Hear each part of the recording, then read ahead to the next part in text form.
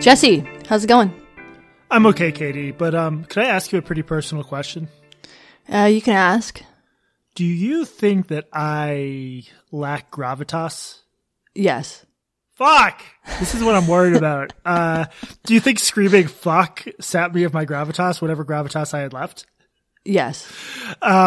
So I have a book coming out, you may have heard, in April. I've only mentioned it once or twice. It's called The Quick Fix. Please pre-order it or I will be flogged to death publicly. I'm worried that I don't have enough gravitas to sell a lot of books. So I've come up with a plan to address that. Can I run this by you? Yeah, please do. Okay. Imagine that I had graduated from Yale Law School. Okay, I'm imagining. It's hard to do, but I'm imagining. It's very hard to do. I'm not the sort of person who does that, but don't you think that would give me more gravitas? Yeah, I guess so. It depends on what you mean by gravitas. Yeah, I think it'll help. And so I can't technically say that I graduated there because I didn't. If that rumor were to percolate on the internet, I think it would help me. And I just think this is worth a shot. So can we do a quick role play about sort of testing my ability to act as though I graduated from Yale Law School? All right, sure. Okay, open the email I just sent you and then pretend I just met you at a party and introduce yourself.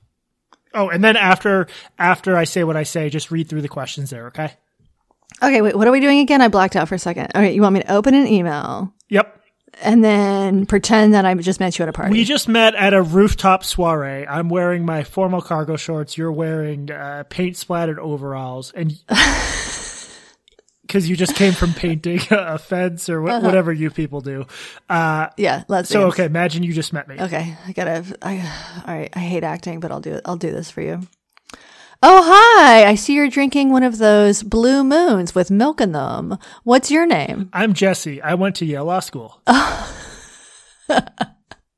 what was your favorite course at Yale? Introduction to Law. Oh, I've heard of that one. And who was your favorite professor? Professor Joshua Lawberg. And I hear there are many stately buildings at Yale Law School's New Haven campus. Which was your favorite? Law Hall. I think I nailed. That was pretty good, right? This was horrible. I have a much better plan for how to get your book sold. Uh-oh. Just make it good. Okay. I'll give it a shot. I mean, it's not a traditional route to American success. That's not how our society usually functions, merit, as this podcast is evidence of. But yeah. So anyway, what is the name of this little podcast? This is Blocked and Reported, and I'm Katie Herzog. And I want to apologize to everyone for that terrible intro. That was 100% Jesse's fault. Thank you. I'm Jesse Single. I did not go to Yale Law School. Please stop telling everyone that. And Jesse, what are we going to talk about today? We are going to talk about a little brouhaha over Ben Shapiro, guest writing the Politico Playbook newsletter, and we're going to talk about Andy. I can never pronounce his last name. It's incredibly easy to pronounce. Just Go? Is it just Go? No. No, Andy No. Sorry, I blacked out. Andy No wrote a book about Antifa. And people weren't very happy about it. Indeed, which it turns out is very good for Andy's career. Hint, hint. All right, which one should we start with? Oh, actually, aren't we going to talk about something else first? Yale Law? Your New York Mag piece? Yeah, I did. So last week we talked about basically deplatforming right-wingers. So yeah, I did a little piece for Intelligencer on New York Magazine's website, headlined why deplatforming might be useless or worse when it comes to preventing right-wing violence. Yeah, we figured we'd talk about it for a minute just because it was sort of inspired by the conversation. But I just think people are much too confident that they know exactly what the results will be for driving people out of sort of online polite society. And I think there's a lot of evidence, some of it from Shira Frankel, who's been doing a good job covering this stuff for the New York Times, that, driving people underground might have consequences, negative consequences. And I think one key divide people fail to realize is that, like, reducing the amount of public bigotry or radicalism online, that might not exactly be the same as reducing the probability of someone acting on those beliefs in public. So the piece is basically an attempt to point out that this stuff is a lot more complicated than people realize. And yeah, I mean, that's sort of all I can say, because I myself am not sure how I think about a lot of this radicalization stuff. I just think it's much more complicated than people realize. This should be the unofficial tagline of the show is, in your voice, it's complicated. Yeah. One reason I wanted to briefly talk about this is because, as we discussed in the show that we released last week or earlier this week, depending on when you're listening to this, Parler, the Twitter-like app, Parler has been blocked by Amazon Web Services. I assume that it's down now. Let me check real quick. Yeah. Assuming that it's actually parler.com, that site is down. Let's try parler.org. Nope, not that either. Oh, parler.org. That domain is available for sale. Someone might want to. We should go for it. Yeah. So Parler is down. They were cut off from their access was cut off by Amazon Web Services, their host, which of course garnered Amazon Web Services a massive amount of positive publicity from many on the American left and a smaller number on the American right. But I heard, and I wasn't aware of this when we recorded our show last week, but I think it's worth mentioning that I listened to the founder of Parler on Megyn Kelly's podcast, and because I had read the reporting on this issue, I was under the impression that Parler does not moderate their comments and that the content was just full of like death threats and bomb threats and organizing things like the riot at the Capitol. Well, it turns out that that's not actually true. They do moderate their comments and their content, but they do it differently than like Twitter or Facebook though. Instead of having, individual employees whose job is comment moderation or having an algorithm that does it, they have a paid jury of people who like vote, who decide as a group whether or not some content needs to be banned. And it turns out that this is, surprise, surprise, a cumbersome, inefficient way to deal with comment moderating. And so they do moderate comments. They just don't actually do a very good job of it, probably in part because of this cumbersome process that in some ways I see the benefit of. It's not one person making unilateral decisions. It's a group of people. But that, of course, like, anytime you get more than one person involved in a decision, it becomes harder to like get anything done. It turns out that they did actually they were actually working with Amazon on content moderation, before all of this stuff happened. And then after the riot in DC, that's when Amazon decided to just like unilaterally revoke their access, to their platform, which of course took them offline. I think that's worth mentioning because the interesting thing here to me is that a lot of people argue that, well, if Parler is so bad at moderating this content, then like they're too dangerous to be online. Well, I've reported death threats. I reported racism on platforms like Twitter and haven't heard back for literal months. It could be the case that Parler is worse at it. And I'm looking at an article in The Verge where Amazon in a court filing listed some of the comments that led them to their decision, and they're really bad. I'm with you completely that Twitter also has a lot of bad stuff. I guess it just, for the reasons you explained, like it strikes me as reasonable that maybe Parler is worse at moderating. Yeah, I think that, when you look at the court filings, I think you also have to recognize that what you're seeing is Amazon defending itself. Because when I heard the founder of Parler, on Megyn Kelly's podcast, what he said is that they have been in conversation with Amazon for months, and Amazon would come to them and they would say, we have specific issues with this content, and then Parler would go and moderate that specific content that they had problems with. So they were letting Amazon, pressure them into doing what Amazon wanted them to do. And it was only after this event that all of a sudden, like, it's too damning to have online. And you can make the argument, well, that's because people organized the protest on Parler, but that also doesn't appear to be true. It seems as though the majority of the organizing for the riots in DC was done on Facebook. Yeah, it was this big, horrible group that Shapiro Franco also reported on, that it was taken down in 48 hours, but in a sign of how difficult this stuff is to contain, 48 hours was all it needed to really rile up a bunch of people and organize, and it launched all these subgroups on Reddit and other platforms. People underestimate not just how complicated this stuff, but how difficult it is. And I think this is what you're alluding to. Like, it's pretty hard to come up with a consistent set of rules that you could actually apply everywhere. So I think there's some risk of certain platforms becoming scapegoats. You could search Twitter right now and find like really horrific shit, I'm sure. Yeah, totally. I mean, the thing, like, I think that this is after listening to that interview, and of course, like, the guy might be lying. He's the founder of this company. It's definitely possible. But after listening to this interview, it does, I mean, not that this didn't seem clear to me before, but it does seem increasingly clear that this was this was just motivated on ideology. Because if threats are the issue, if organizing is the issue, then Twitter and Facebook also need to go down. Glenn Greenwald was on the same show, and he and the founder of Parler, whose name I don't remember, my apologies for that, also insinuated that this was because these companies see Parler as a threat to their business model. I don't totally buy that because Parler is so tiny compared to companies like Twitter and Facebook. Also, they kicked off, the users flocked there after getting kicked off on other platforms. They don't want their business. Right, exactly. So I find that argument a little bit harder to believe. I think what was happening was this just like internal pressure and PR, and not that Amazon actually like gave a shit about what was being said on this platform. I'm sure some people within the company did, but the timing is suspicious. Yeah. We'll see what happens. The same article I mentioned in The Verge, Amazon is apparently open to reestablishing Parler. I've never explored any of these websites. I sort of burned myself out on like far right hellscapes in like 2016. Is your sense that do people view Gab as sort of the worst big one and then Parler as second worst, just in terms of like overall craziness and far rightness? Yeah, that's my sense. I listened to Reply All this week, and they said like Gab is the Nazi one, and Parler is like the slightly less Nazi one. But I think that's the sense of it.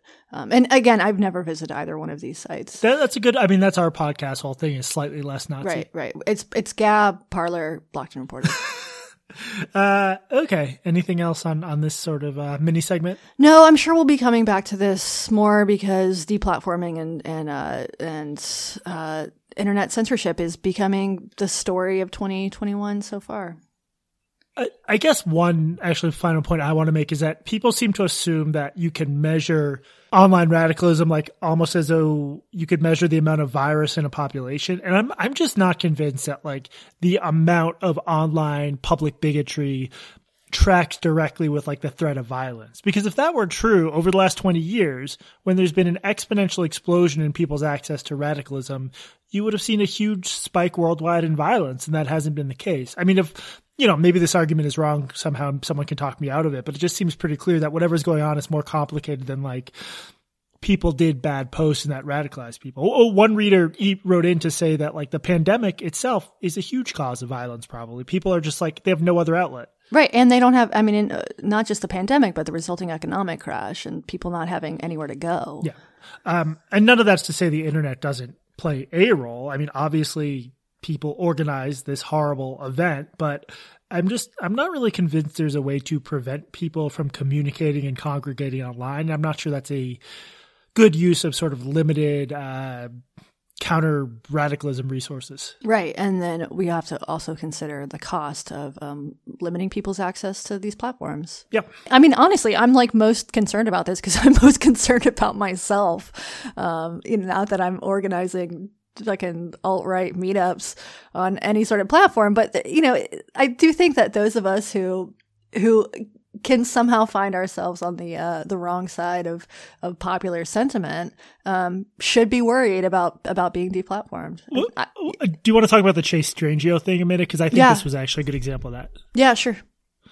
So, I mean, you were the first. Well, I think I ended up talking about this because it annoyed me too. But what did you initially respond to with Chase Strangio is a lawyer at the ACLU and a trans man. So on June 14th, Chase Strangio did this long thread about trans women in sports. And I won't read the whole thing, but I'll read a couple of his tweets. He starts out, women and girls who are trans participate on women's teams, and as such, these teams remain women's teams. Sex separation does not end. Women and girls who are trans are biological women and girls. And to me, I mean, I think he's saying something that is false on its face, because if women and girls who are trans are biological women and girls, then they wouldn't need to transition. That's sort of the entire point of transitioning. But also, I think that this is a very strange tactic for someone who is supposed to be an ally and an advocate for trans people, because most human beings in the world do not believe this, right? This might seem like a normal mainstream opinion if you spend a shit ton of time on trans Twitter. But if you are a regular person in the world, the idea that trans men and women or trans women are biological females is false on its face, because we know that biological sex exists. We know this. So when Chase tweets something like this, to me, I find it to be a very strange tactic, because I think it's actually hurting the cause that Chase is supposedly a proponent for. Seeing activists, it's like activists trying to gaslight us into thinking that the world is flat, and that just turns people off of your cause. It doesn't reflect the sort of concerns or priorities of the mainstream trans rights movement. I mean, obviously Chase is like a major exemplar of that, unfortunately, but like the average trans activist is not trying to get people to rethink their fundamental views about sex. They're trying to ensure trans people aren't discriminated against. Unfortunately, this sort of more woke radical viewpoint has taken hold. He is not the first person at the ACLU to have argued that, in effect, biological sex isn't real or is an illusion.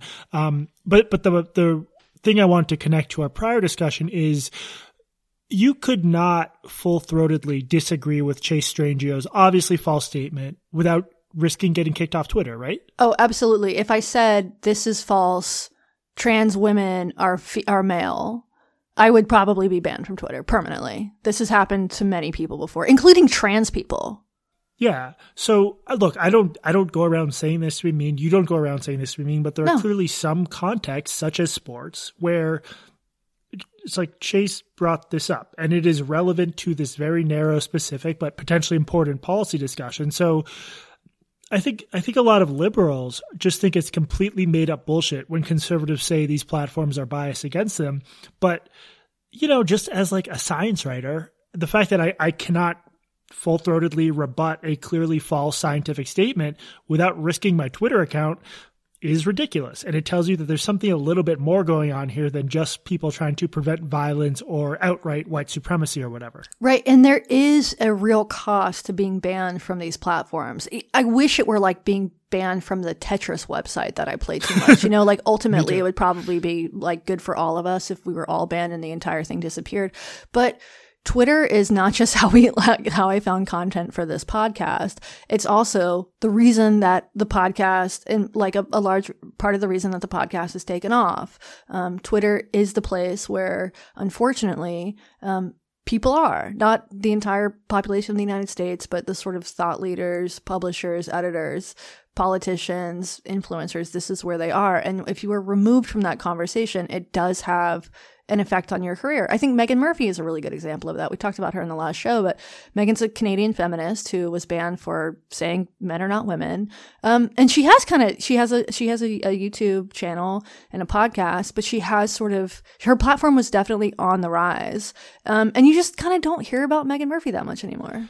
I like the idea of you getting kicked off Twitter and then taking your evil turf rhetoric to this Tetris website. Just me screaming at it and shifting blocks around. Yeah. Okay, so should we move on to your choice? Andy Ngo or Ben Shapiro? Let's start with Andy. Okay, give the basic spiel about Andy for our listeners who aren't familiar about him, and then I'll do the same for Shapiro. Sure. So Andy is a journalist, a conservative journalist. He was living in Portland. He apparently has left the country. I don't know if I don't know where he went, but Douglas Murray wrote a column about what I'm about to tell you about, and he mentioned that Andy has left the country. But Andy is from Portland. He's the son of Vietnamese immigrants. He's gay. He's like a small, soft-spoken Asian man, which is sort of at odds with his reputation in the world. Okay, so Andy started to gain a public platform in 2017 while he was a graduate student at at Portland State University. He was a reporter for the student newspaper, The Vanguard, and he went to an interfaith panel with a bunch of students, and and he tweeted from his personal Twitter account, he tweeted a clip of a Muslim student speaker saying, in this clip, it looked like he was saying that like in an Islamic state, apostates would be killed or banished from the state. So he published another clip below that to add more context. Wait, so I just want to make sure I understand exactly, because I only vaguely remember this. He tweeted that the Muslim student had called for the killing of apostates?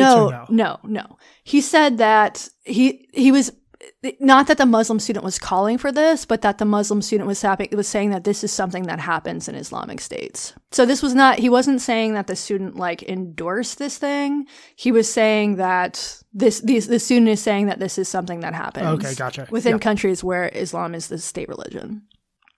So after everything that's happened in the last 4 years, this seems like a fairly milquetoast thing to tweet, especially from Andy. And he followed up the initial tweet with sort of a longer clip that added a little bit more context. Anyway, he was fired for that. And then he wrote a piece for the National Review called "Fired for Reporting the Truth." The Vanguard, he basically said that he was fired because he did something politically incorrect. The Vanguard said that he was fired for like using his platform to tweet something out of context or harass the student or whatever. We can post links to his piece and the Vanguard's response so people can sort of watch the clips and judge for yourselves whether or not he should have been fired for this. Anyway, so that was the beginning of Andy's rise on a national platform. And since then, he worked for Colette as an editor for a little while. He's written for the New York Post. He now is maybe an editor or a staffer at the Post Millennial, which is a sort of reactionary Canadian website that focuses on Antifa and sort of political correctness and liberal overreach, things like that. So Andy he's been the target of Antifa in Portland, as I think everybody knows, for a while.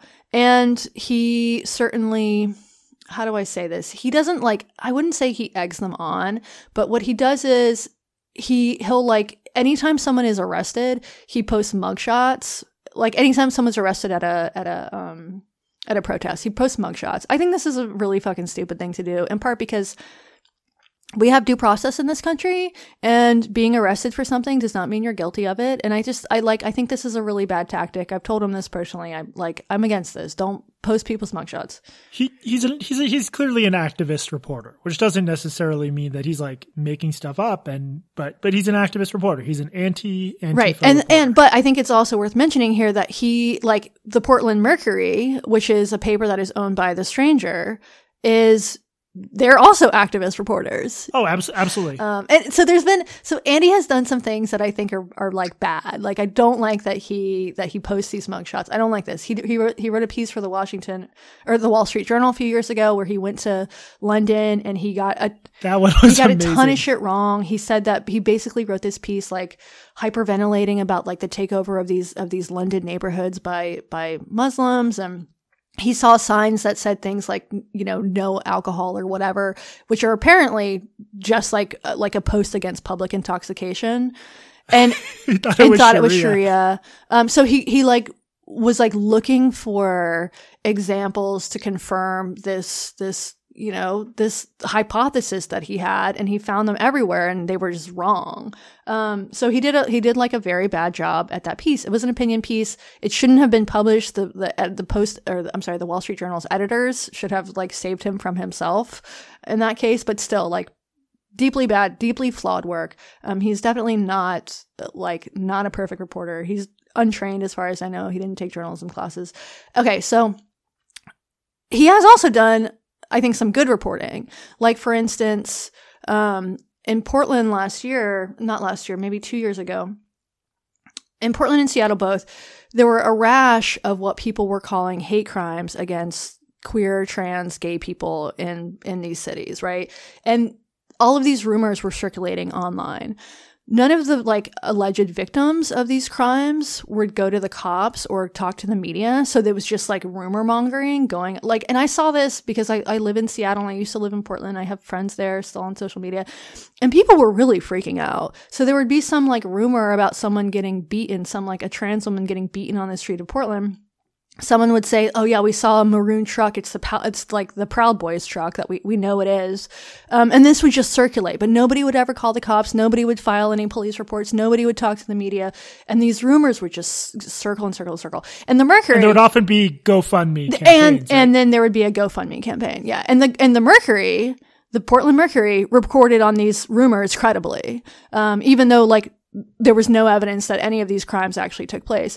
Andy, like one of these crimes specifically, Andy reported on the New York Post, and it was a trans woman who said that she was assaulted. The rumor about this incident was that she had been beaten unconscious with a bat in like the streets of Southeast Portland.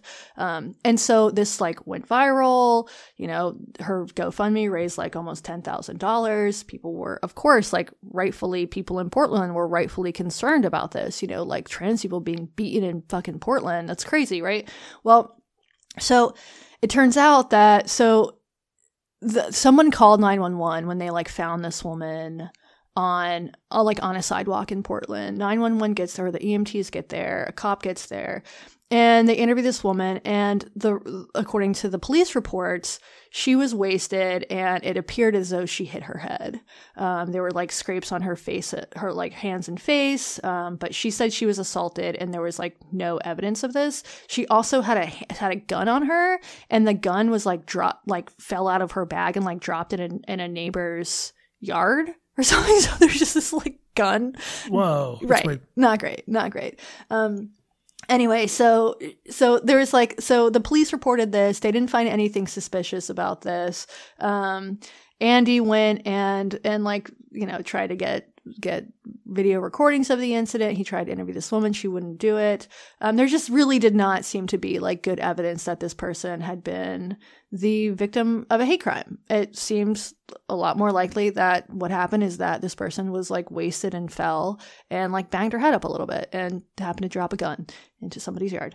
But there were like during this period in 2017, there were tons and tons of stories like this, and Andy didn't buy them. And I kind of didn't buy a lot of them either, because first of all, like, it's Portland.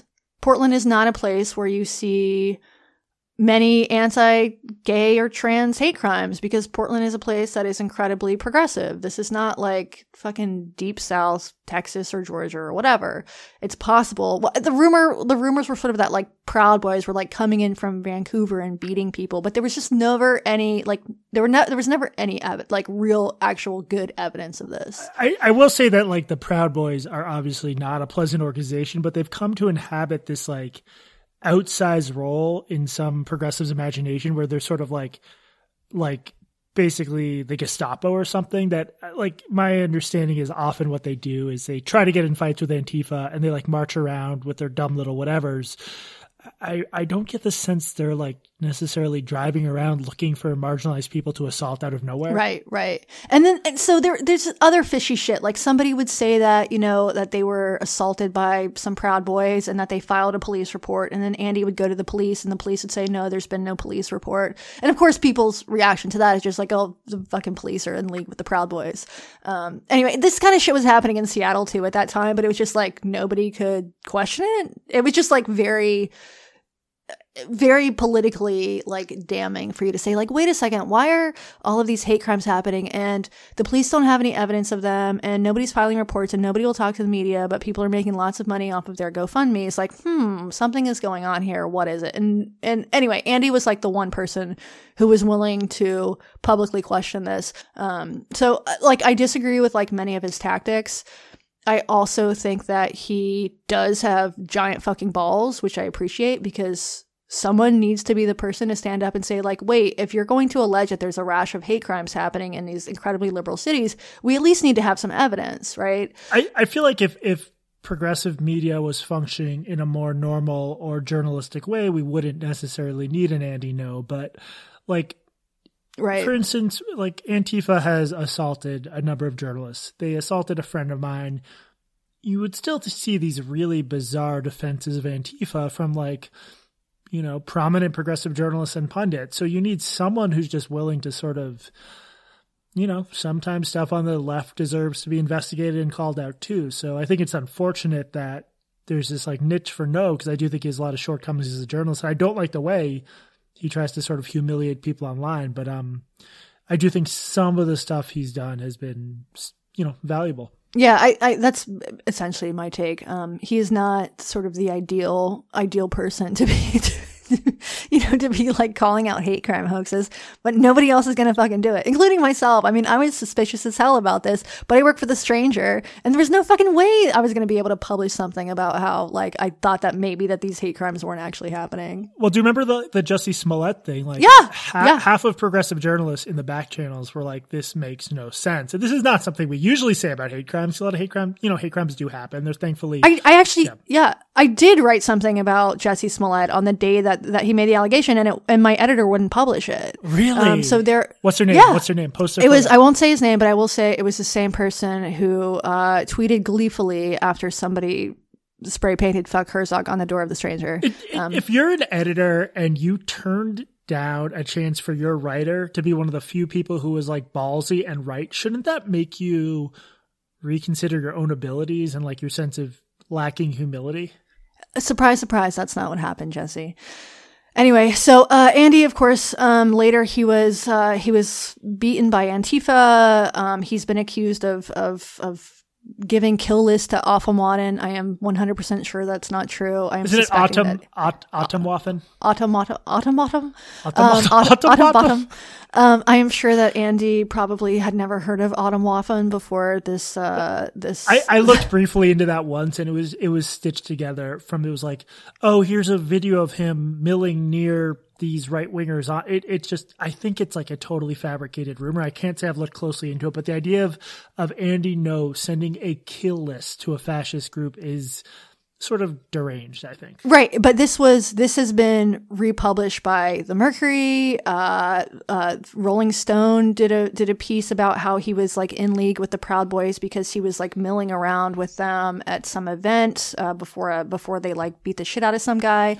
I will say he's obviously not like anti-Proud Boy. No, it's very clear where his sympathies lie. He's much more sympathetic to Proud Boys than he is to Antifa. Much more sympathetic. That is absolutely clear. But it's also like with Andy, the thing is, it's like, it's clear. With, some of the reporters at the Oregonian, it's not clear. And so there's this pretense that these reporters are not also activists. When they are activists, they're just pretending to be something else. Anyway, so this brings us to now. This is a long way of getting to what happened this week, which is Andy has a book coming out. It's called Unmasked: Inside Antifa's Radical Plan to Destroy Democracy. And Powell's Books, the famous Portland bookstore, there have been protests at Powell's and at the Powell's in the suburbs for days now, because they're gonna sell the book online. They've said that they're not gonna sell the book in the store. They won't be promoting the book or even have it on their shelves, but they are going to sell it online. And so there have been protests for days outside of this independent bookstore, which has had the effect of shooting Andy's book up to the #1 slot on Amazon before it even comes out. Who could have seen that coming except literally everybody? It's shocking, isn't it? These people, man, have they never heard of the Streisand effect? Their sense of just like narcissism of just like, we're going to save the world by deplatforming the bad man's book. It's like they've never heard of Milo Yiannopoulos, who got a huge book deal, subsequently canceled because of his own shit, out of the fact that he was able to trigger the liberals and like incite a riot at Berkeley. It never works. It never actually reduces their reach and platform. It has the opposite effect. It has the 100% opposite effect. This is the best thing that could have happened to Andy. The best thing that could have happened to him. They're just, I don't want to say that these people are stupid, but I'm beginning to think that that might be a little bit stupid. They're not smart. So if you go to Powell's now, they have a little statement about the book and about how they're not going to sell it in the store, but they will sell it online. And they do have a little defense of free speech, which I was glad to hear. At one point it says, Since the first published text, there have been calls to disown different printed work, and at PALS we have a long history of experiencing these calls and the threats they bring with them firsthand. Until recently, the threats were from those who objected that we carried books written by authors we respected and subjects we reported. The threats were real, but we could feel virtuous. We were bringing the written word to the light of day. We could feel proud of our choices, even when those choices created conflict. The current fight does not feel virtuous. It feels ugly and sickening to give any air to writing that could cause such deep pain to members of our community, but we have always sold books that many would reject. We have fought for decades at PALS for the right for a book to stand on its own. Doing so is one of our core values as a booksellers. So they do the thing that, of course, they have to do and probably truly believe, which is say that like Andy is shitty and the book is shitty. But they also are still like standing up for free speech and for intellectual diversity. So it's just disingenuous though, because they don't actually hold the principle that if a book causes harm to members of a community, that's reason not. I mean, I'm sure they carry the pro-rioting book. I'm sure they carry, satanic verses, pro-reproductive rights. Yeah, it's just bullshit. It's made up. So anyway, this has been a great week for Andy. He's got a fucking bestseller. So congratulations to Andy, and congratulations to his public relations specialist at Antifa. Yeah, I mean, there's a it's I don't know. I mean, what can you say really? It's just so obvious this was what was going to happen.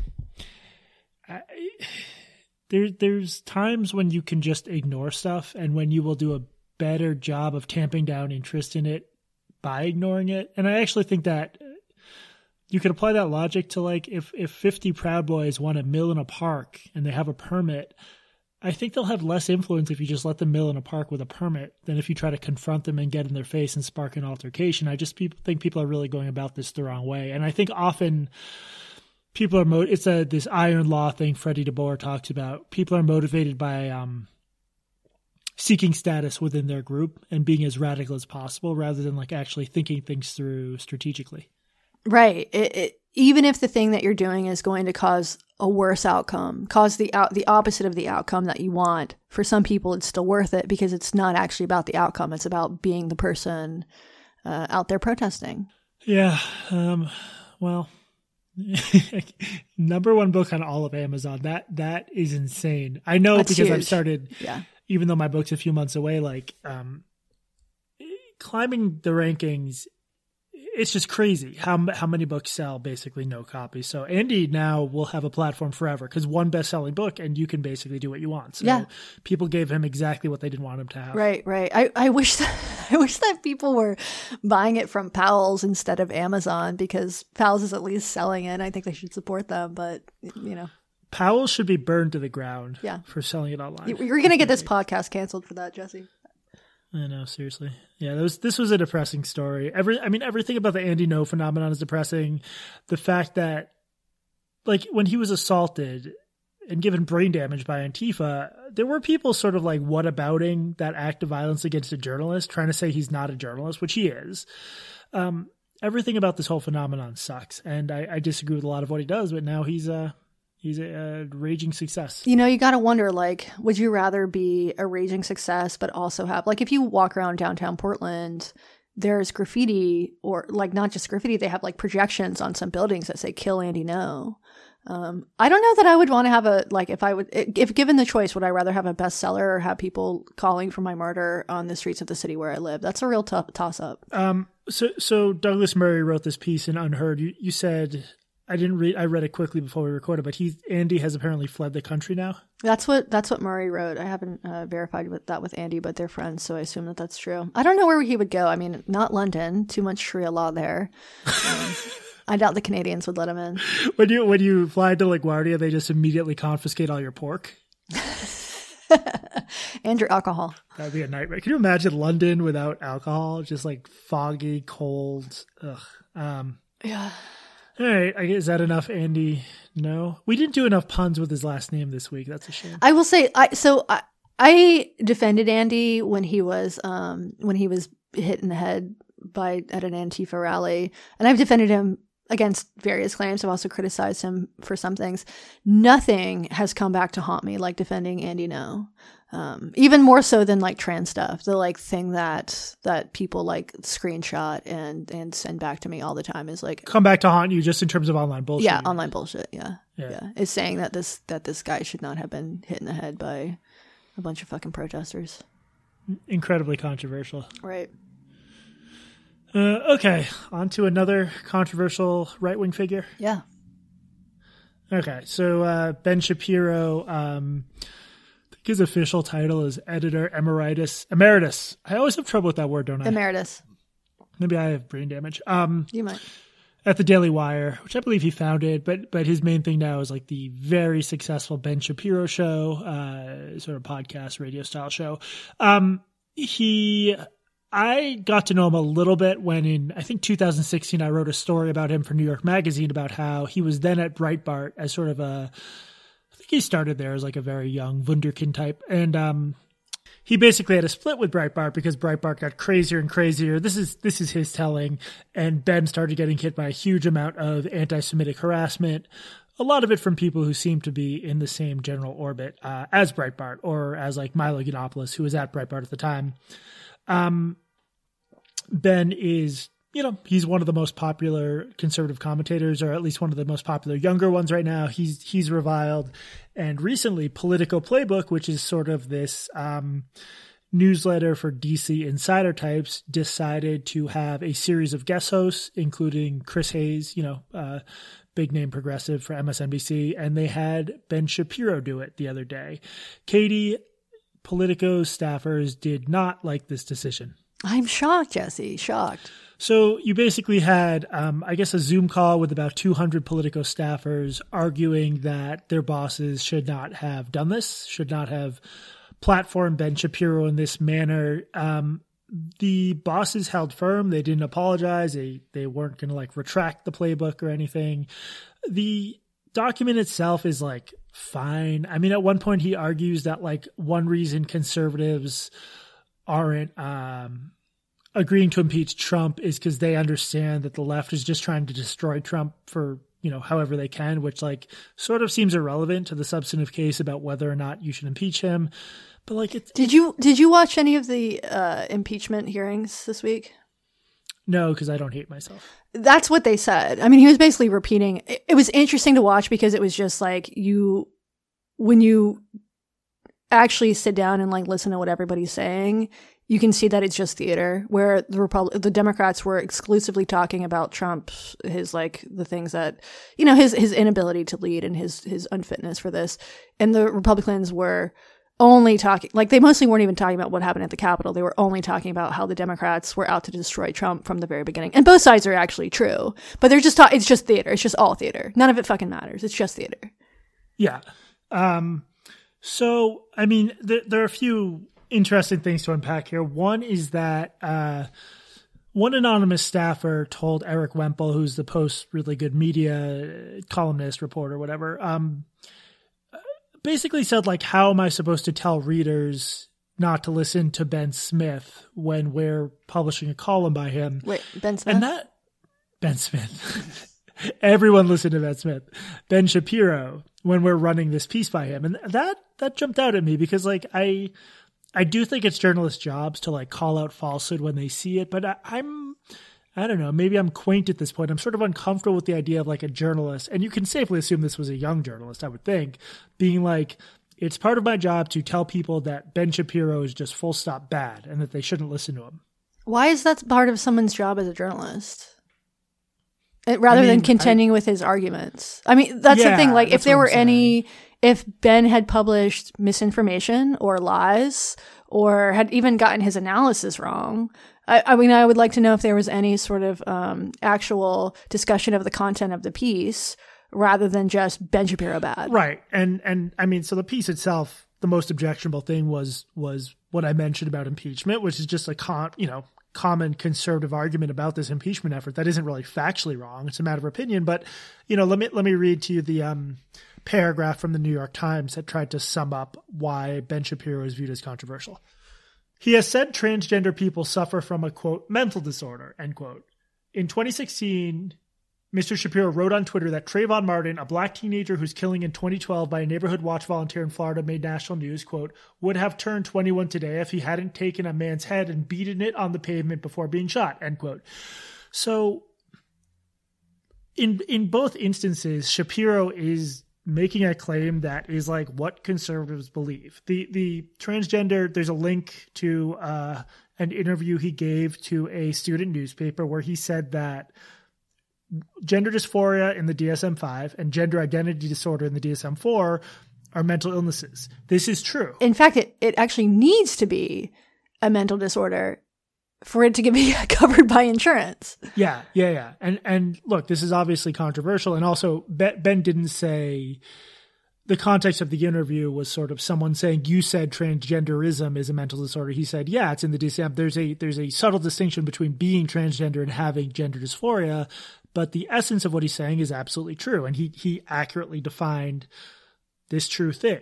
This is something liberal outlets often get wrong. There's this rumor that the DSM-4 described, quote, being transgender as a mental disorder, and the DSM-5 removed that. This is a complete misunderstanding stemming from the fact that they removed disorder from the name of the disorder. It's still considered disorder, which, again, maybe it shouldn't be. But the fact is Ben Shapiro was right about this, and you never see progressives calling out the many progressive outlets that get that wrong. On the Trayvon Martin thing, the Times put in a parenthetical that what actually happened is in dispute. In a sense, that's true. What everyone knows happened is that George Zimmerman started sort of following and harassing Trayvon Martin. We don't know exactly whether Zimmerman was actually injured. There's like real dispute about that. I'd forgotten how contentious that part of the case was. I view the whole thing as being George Zimmerman's fault completely because he sparked this completely unnecessary altercation.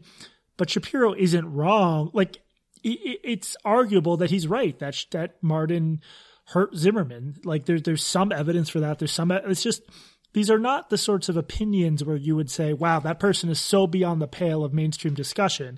And that's clearly how the Times was trying to present those opinions.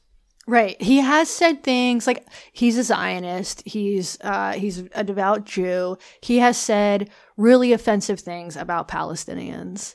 That mostly when he was younger, yeah, and he has apologized for some of them. Yeah, I mean Ben Shapiro, like he does not strike me as somebody who really gives a shit about.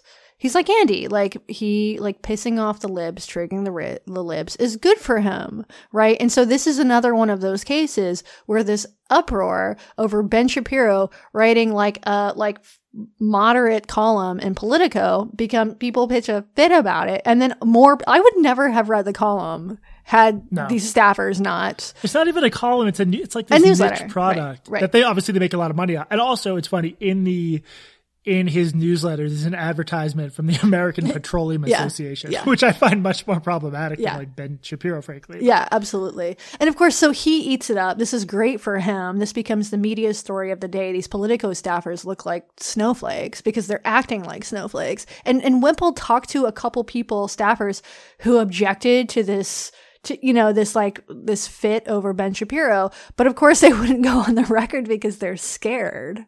Yeah, it's the same thing in all these newsrooms where, like, if you're on the skeptical of deplatforming side, you can't really speak up. I mean, we know because we get notes from these people. It's just, I don't know. Something about that. People challenged me on Twitter when I said that thing about being uncomfortable with the idea that, like, it's our job to make sure people don't listen to Ben Shapiro. I just really think it's got to come down to debunking ideas, not people. Because again, like with that whole gender dysphoria and mental illness thing, I've seen way more progressive outlets get that wrong. Like Shapiro happens to be right about the specifics there. And again, maybe that shouldn't be the case, but like there is a huge amount of progressive misinformation. This idea that we can just write off a conservative figure as wrong for spreading misinformation, like we have a problem on that front too. Let's just leave it at that. I'm not saying they're exactly equivalent, but Ben Shapiro also isn't, Alex Jones. Well, that's something that someone brought up apparently in this Zoom meeting. This is from the Eric Wimple column.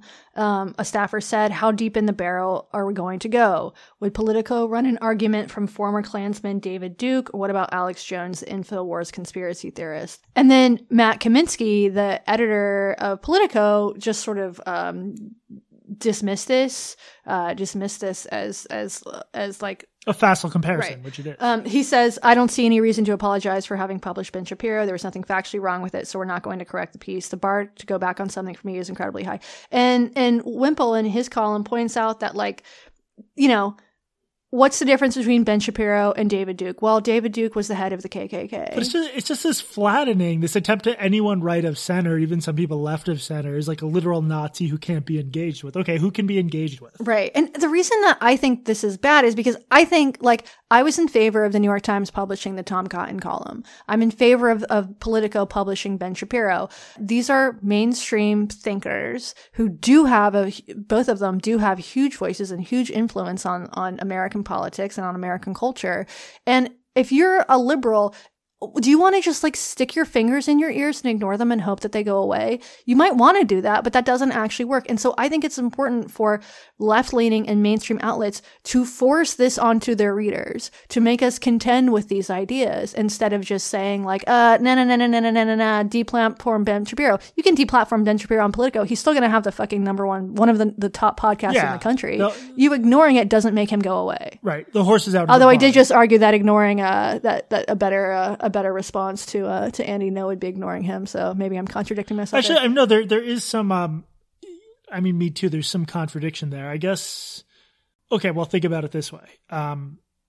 You can't ignore Ben. It's not they're trying to ignore him. It's they're trying to deplatform him. No one's saying ignore him. Right. I mean, the other thing is like some of Ben Shapiro's arguments are dumb. Like what I've read of him say about healthcare, his wife, I believe, is a doctor, and he said things like, if we had universal healthcare, she'd be forced to do work, which is just like almost she'd like be enslaved, which is just a crazy conservative talking point that misunderstands how public health systems work. So, are you that scared of Ben Shapiro's arguments? You think readers can't be exposed to them? Also, that idea that like readers aren't going to understand that there's a difference between a conservative being given a column or a newsletter and someone else at the same publication criticizing them, which happens all the time. It seems, I don't know, willfully naive. Yeah. I mean, I think in both of these, both Andy and Ben are these cases where, liberal tears, leftist tears actually make them stronger. They really do. And so if your goal is ultimately to weaken their positions in society, this is the exact wrong way to go about it. I mean, this happened on unfortunately, a much financially smaller scale with both of us, where when we wrote stuff that angered some online progressives, the response was not to like rebut it thoughtfully or say why we're wrong, but to really just like freak out and throw a shit fit. And I would argue that there's a case to be made that had the exact opposite impact. Oh, yeah. Even if it made our lives unpleasant at times. Yeah, but like long term, it was probably better for both of us. Yeah. So thank you for that. Thank you, everyone, thanks for being jerks. That should be our, we should do a t-shirt. Thanks for being jerks. Next round of merch. Speaking of which, we have a merch store. Barpod.org. They're selling so quickly. It's insane how many. I'm laughing just because I thought of something else that was funny. Yeah, it has nothing to do with, you're definitely not exaggerating the popularity of the merch store. It's booming. Was it 1 million t-shirts or 3? It was 1 billion, actually. Barpod.org. Check it out. There is a monthly cost just to maintain the store. Yeah, we would like to break even. So please buy something. We need to sell 6 shirts to break even every month. We're not there yet. The profit margins are pretty tight. Yeah, we probably should just take the fucking thing down. So you know what? Get it while you can. Yeah, these could be collector's items very soon. Yeah. Does that mean we're done with the substantive part of the show? I think so, yes. All right. You can always reach us at blotchandreportedpodcast@gmail.com, subreddit, reddit.com/r/blotchandreported. We are about to record a paid subscribers only episode about Masha Gessen's New Yorker article about trans kids, which I thought, was legit interesting, and I'm used to these articles being horrible. I did not think this one was horrible, though I thought I got some stuff wrong. We're going to discuss that. If you sign up at patreon.com/blotchandreported, you get at least 3 extra episodes a month for just $5. That's an incredible deal. That's an even better deal than Andy No got from the Antifa people who rocketed him to #1. Yeah, definitely. Any other housekeeping? Oh, please do pre-order my book if you can. The Quick Fix on Amazon and IndieBound. Anything else? Rate and review us on iTunes. Did you already say that? Rate and review us on Apple Podcasts. You always say iTunes. Whatever. Talk about inaccuracies in mainstream media. This has been Blocked and Reported. I'm Jesse Singal, and remember, do not let Katie infiltrate your Tetris website and turn it into a turf hangout. And I'm Katie Herzog. And also remember, if you're going to listen to Ben Shapiro, make sure to put cotton balls in your ears first.